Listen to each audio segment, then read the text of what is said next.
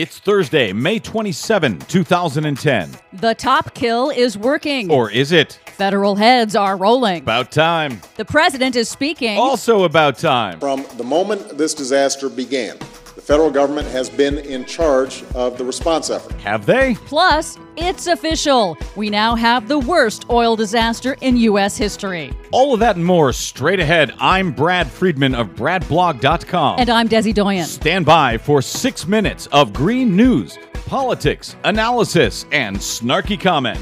Okay, here are their excuses. Number 10, the Gulf of Mexico was overdue for its 3,000-mile oil change. Yeah, well, there is that. This is your Green News Report.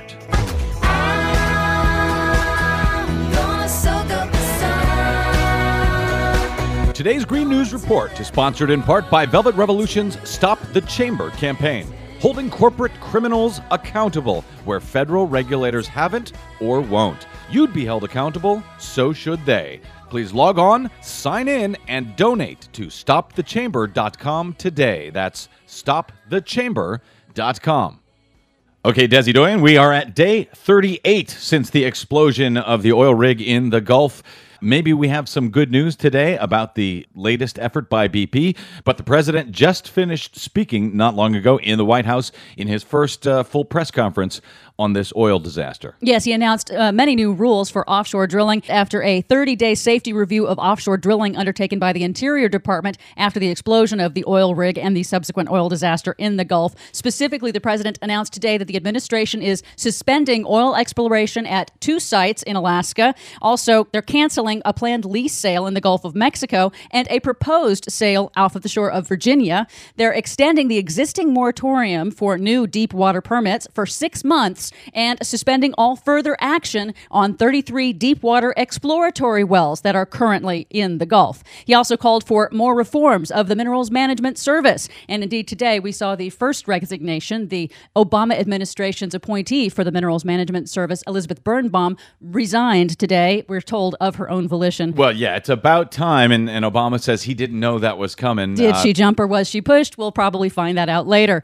The president also called for a push for clean energy legislation in the Senate. And about time. Here's what he had to say. Let me make one final point. More than anything else, this economic and environmental tragedy, and it's a tragedy, underscores the urgent need for this nation to develop clean, renewable sources of energy. Doing so will not only reduce threats to our environment, it will create a new, homegrown American industry that can lead to countless new businesses and new jobs. We've talked about doing this for decades, and we've made significant strides over the last year when it comes to investing in renewable energy and energy efficiency. If nothing else, this disaster should serve as a wake-up call that it's time to move forward on this legislation. I have been absolutely flummoxed that the president and the Democrats have not been out there using the backdrop of this BP oil disaster to call for clean energy legislation.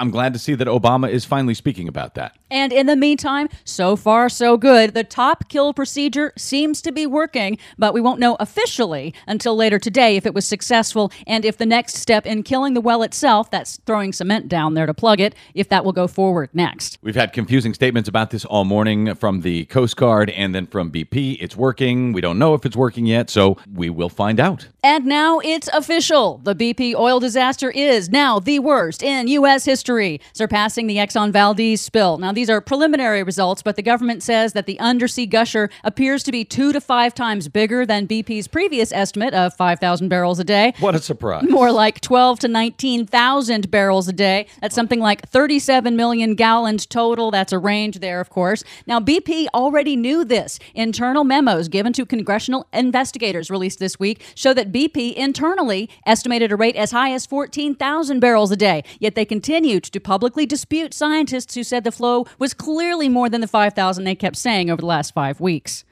Also emerging in the ongoing investigations of this disaster, new facts emerging on cost-cutting measures and other executive decisions by BP in the days and hours before the explosion. Incredible testimony from surviving rig workers at ongoing Coast Guard hearings in Louisiana about leaking fluid, failed pressure tests, and fateful and fatal decisions by BP managers on the rig itself to speed up the cementing process. Now, the BP man on the rig that night has declined to testify to a congressional hearing this morning, saying he will exercise his Fifth Amendment right against self-incrimination. BP has been guarding information very closely, not only by its employees and obviously the amount of oil that was really spilling into the Gulf, but also they have been barring press from access to the spill site.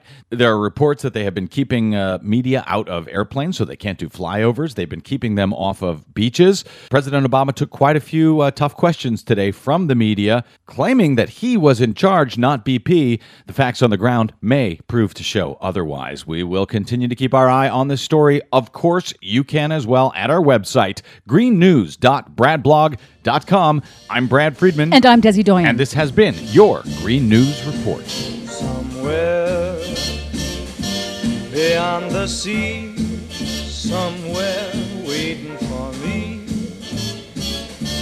my lover stands on golden sands and watches the ships that go sailing.